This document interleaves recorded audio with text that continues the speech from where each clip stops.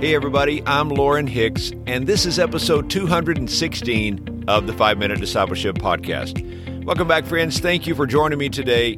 I want to give a big welcome to those of you who are brand new listeners to this podcast. I'm so happy that you're here. This is a daily podcast, and the episodes are right to the point. My goal is to inspire you to be a fully devoted follower of Jesus Christ.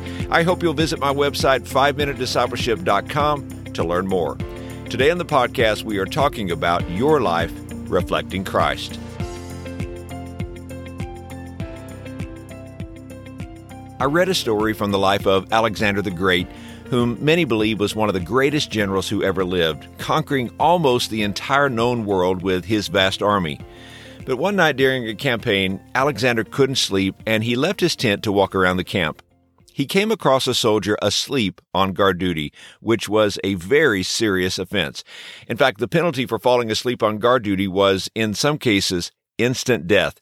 The commanding officer sometimes poured kerosene on the sleeping soldier and lit him on fire. Well, this particular soldier began to wake up as Alexander the Great approached him.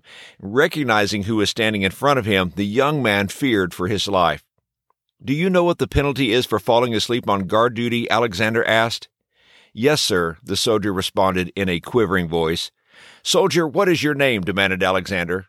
"It's Alexander, sir." Alexander the Great repeated the question. "What did you say your name was?" "My name is Alexander, sir," the soldier repeated. A third time and more loudly, Alexander the Great asked, "What is your name?" And a third time, the soldier meekly said, "My name is Alexander, sir." Alexander the Great then looked at the young soldier straight in the eye and said, "Soldier, either change your name or change your conduct." Well, I think that you would agree that when it comes to calling ourselves Christians or Christ followers, our lives should reflect Christ. When others see us, they should see Jesus. I once heard a pastor ask the question, if you were arrested for being a Christian, would there be enough evidence to convict you? You know, the Bible says in Acts chapter 11:26, the disciples were called Christians first at Antioch.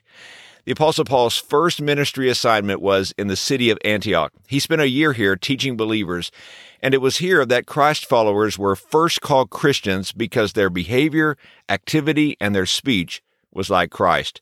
The word Christian literally means belonging to the party of Christ or a follower of Christ. Sadly, today in our culture, the word Christian has become diluted.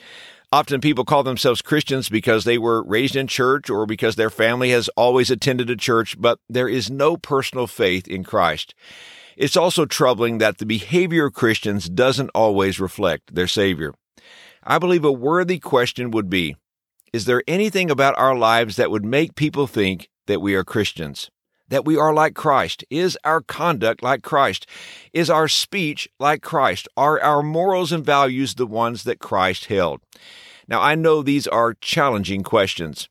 This week I've been thinking about the question, what does a real Christian look like? Would you recognize one if you saw one? So how do you identify a Christian? Do you carry a membership card in your wallet? Is it by church attendance? Do we know Christians by their political affiliation? Is it by your views of hot-button issues? Do you have a fish decal on the back of your car or maybe a cross around your neck? You see, we must recognize that going to church, serving the poor, and being a good person doesn't make us a Christian. The Bible teaches that good works that we do cannot make us acceptable to God. And Titus chapter 3, verse 5 says that God saved us not because of the righteous things that we had done, but because of His mercy. A true Christian is a person who has put their faith and trust in the person and work of Jesus Christ, including His death on the cross as payment for sins and His resurrection on the third day. John chapter 1, verse 12 tells us, "Yet to all who received Him, to those who believed in His name, He gave the right to become children of God." And here's today's challenge. Let your prayer today be, Jesus, let my life reflect You to others around me. When others see my life, may they see the character of Christ and be drawn to You. Hey, thanks again for joining me for today's episode. If this podcast is a blessing to you, I would be so honored if you would hit the share button on your podcast app and share it on social media so that others can learn about the podcast. I hope you have a great day, and until next time, let's continue on our journey as followers of Jesus.